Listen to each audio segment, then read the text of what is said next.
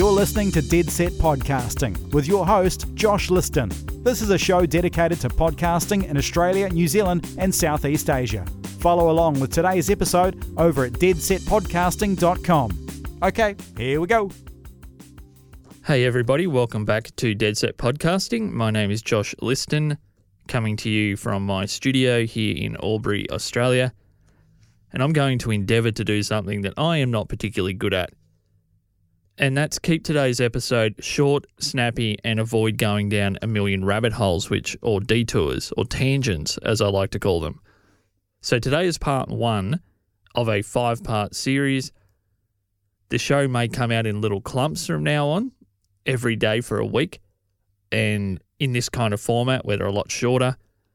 And hopefully that doesn't disturb your listening patterns, and maybe you might enjoy it more. I'd love to know if it's too much or too little, but this series is going to be short, snappy, and probably condensed into under 2 weeks. So the series itself is called Mistakes Made Over 9 Years of Conversational Audio. And I'll give you a quick rundown of what I'm going to cover. 1, and today's topic, why was that person on your podcast?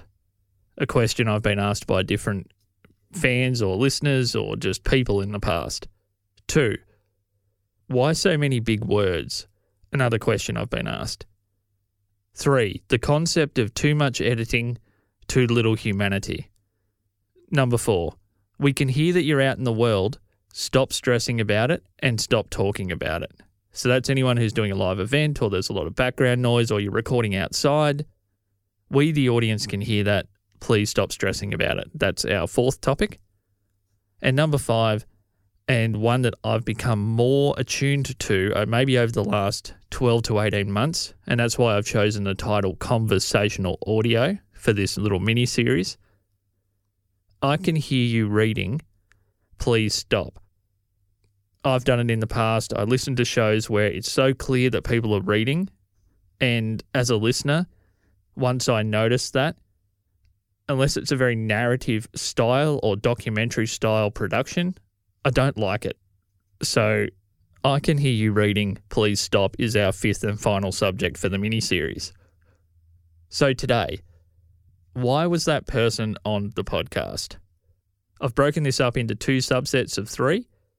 3 types of conversations I had that were boring and or subpar, and 3 types of conversations I had that were better than expected for whatever reason. The subpar conversations. 1, I chose a guest because of their profile or their audience size, in the hopes of them maybe sharing the show or giving me a plug, or maybe they really enjoyed themselves and we get into some back channel conversations and maybe they expose me to people I haven't met before. I basically did it for resume building and promotional reasons, not because I was simpatico with the individual. And that would normally lead to a subpar conversation. 2, I didn't realise that Valerie Geller was right. And her quote is, not everyone who has done something interesting is interesting, or interesting, as us Australians would normally say. That's one for Dave Jackson from School of Podcasting. Valerie's quote there is so right, and I used to think anyone who had done something remotely interesting, as long as they could speak and breathe oxygen, then that was good enough to qualify as a podcast guest or a conversational partner. Not true. Really not true, actually. A lot of the most interesting events that surround certain people that I know of personally seem to also be tied up in people that can't tell their own story. So your job as an experienced host is to be able to obviously get great storytelling out of a myriad different types of people, particularly people that aren't professionally trained or they're not media people, so they're not used to talking about themselves. But if you're in the beginner to intermediate stage as a podcast host, and you're aiming for what I was aiming for, and that's a fly-on-the-wall conversational type interview result, you need to somehow check out whether people can tell their own story before you have them on the show. So listen to them talk other places, look at their Instagram if they film little videos of themselves talking about stuff, and or do what David Hooper from Big Podcast suggests, and that's do some kind of pre-call, a little 5-minute call to figure out, can this person even remotely get in the ballpark of a good storyteller? Number 3, I allowed the guests to slip into robot mode, product pusher mode, and essentially allowed the interview to become too guest focused. And what I mean by that is you don't want to steal all the attention away from the guest. They're giving up their time, their attention, possibly their audience. It should always be 51% their way. But the other 49% has to be pretty much entirely made up of a focus on your audience. So you as the host have the job in that 51-49 conversation of keeping in mind that you're there to represent an audience as well as yourself, not just yourself. Because in my mind, a recorded conversation is only interesting to someone listening to the extent that they can see themselves in the story somewhere, or they can feel a part of the story hit them. So if the guest is notorious for bringing everything back to a current product, moving every story back to their current book, even if you're asking about their older works, either push them back to answer the question you've asked or basically end the interview, because no one's going to want to listen to plugging. I went through this when I started listening to podcasting. I was really into a lot of shows where the podcast wasn't built to be great in and of itself. It was built as a tool for some other purpose. A lot of entrepreneurial shows back in 2011, 12, 13. So I don't listen to any of those shows anymore. But I still listen to Bill Burr's Monday Morning Podcast. That was 2014 when I started listening. I still listen to Roderick on the Line. I still listen to Back to Work. I listen to She Podcasts on and off because they have such great conversation. And another show like Chord Killers, where you would think on the surface it's a highly formatted show, but it's still a very conversational show and one of the best shows at keeping the audience in focus. So don't allow your guest to hijack your show and turn the attention away from both you as the host and more so the audience and purely onto themselves. So now for some happy stuff. This is a couple of interviews that went really well. Number 1, I had a shared interest or hobby or multiple hobbies that sat outside that person's core competency. Whether we love the same sport, like I'm a mad tennis head, whether we love the same TV shows. Mark Asquith, that British podcast guy, the man behind Captivate.fm. You can hear him in an earlier episode of this very podcast. We had this big chat, and I'm sure it could have been a very big chat, about our mutual love for Terminator, the Sarah Connor Chronicles. Now, that was the one part of that interview when I've listened back that I think we could actually go and have a whole heap of beers together because we love Terminator. It's something beyond the topic of podcasting in this case that we had in common that I don't have in common with other people that you might say, oh, Mark Asquith is just one of the guys that owns a company or works for a podcast company. You could lump him into that group if you wanted to, but the fact that he's aware of my favourite show ever, a show that's super special to me, makes him more special to me. Does that? Hopefully this is making sense. So a shared hobby. Track people's Instagram. Look on their Facebook.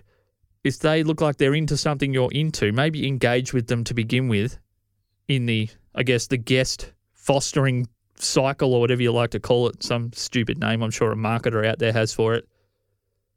Maybe engage with them about the thing that they like that you like. And you can start off the interview or the conversation on the right foot.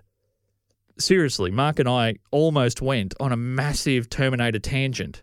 And we both had enough, just enough resolve not to do that at the time. Okay, so number 2. I researched the guests to make sure not only had they done something interesting, but they were also able to tell their story in an interesting way. So this was the counterbalance, and we've kind of already covered this a little bit from number 2 in the previous subset.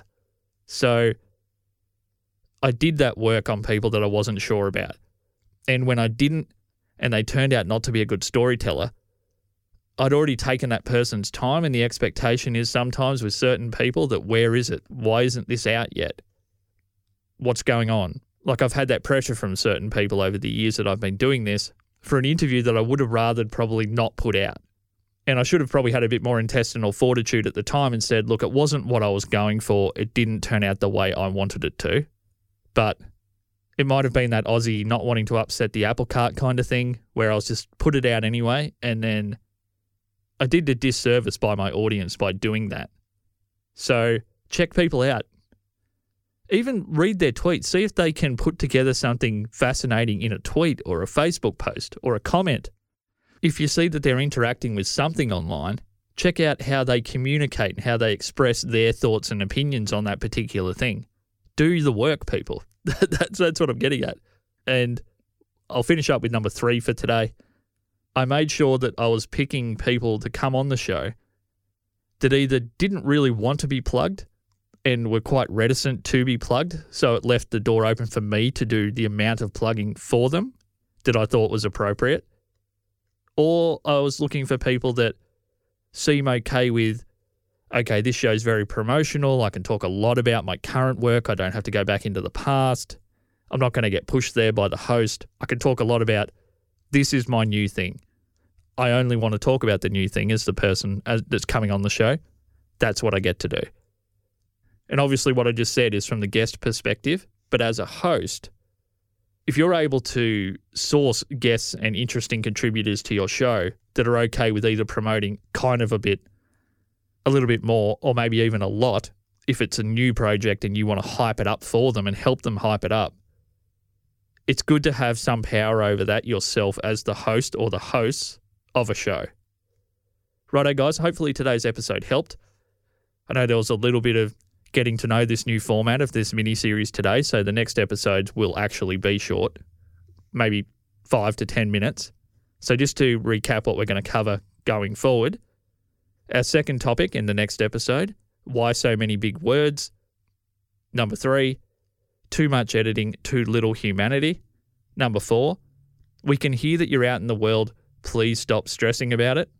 And number 5, I can hear you reading, please stop. Okay, you can support the show by going to buymeacoffee.com/deadpod. That would be awesome, anyone who does that. Obviously, a share is as good as $1.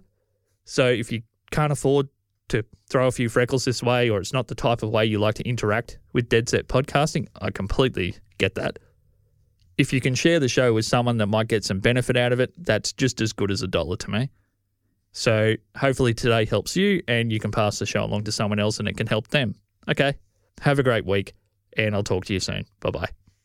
This episode was edited by Dead Set Podcasting. If you want your podcast to sound this good, check out deadsetpodcasting.com/services. Get the sound you're chasing.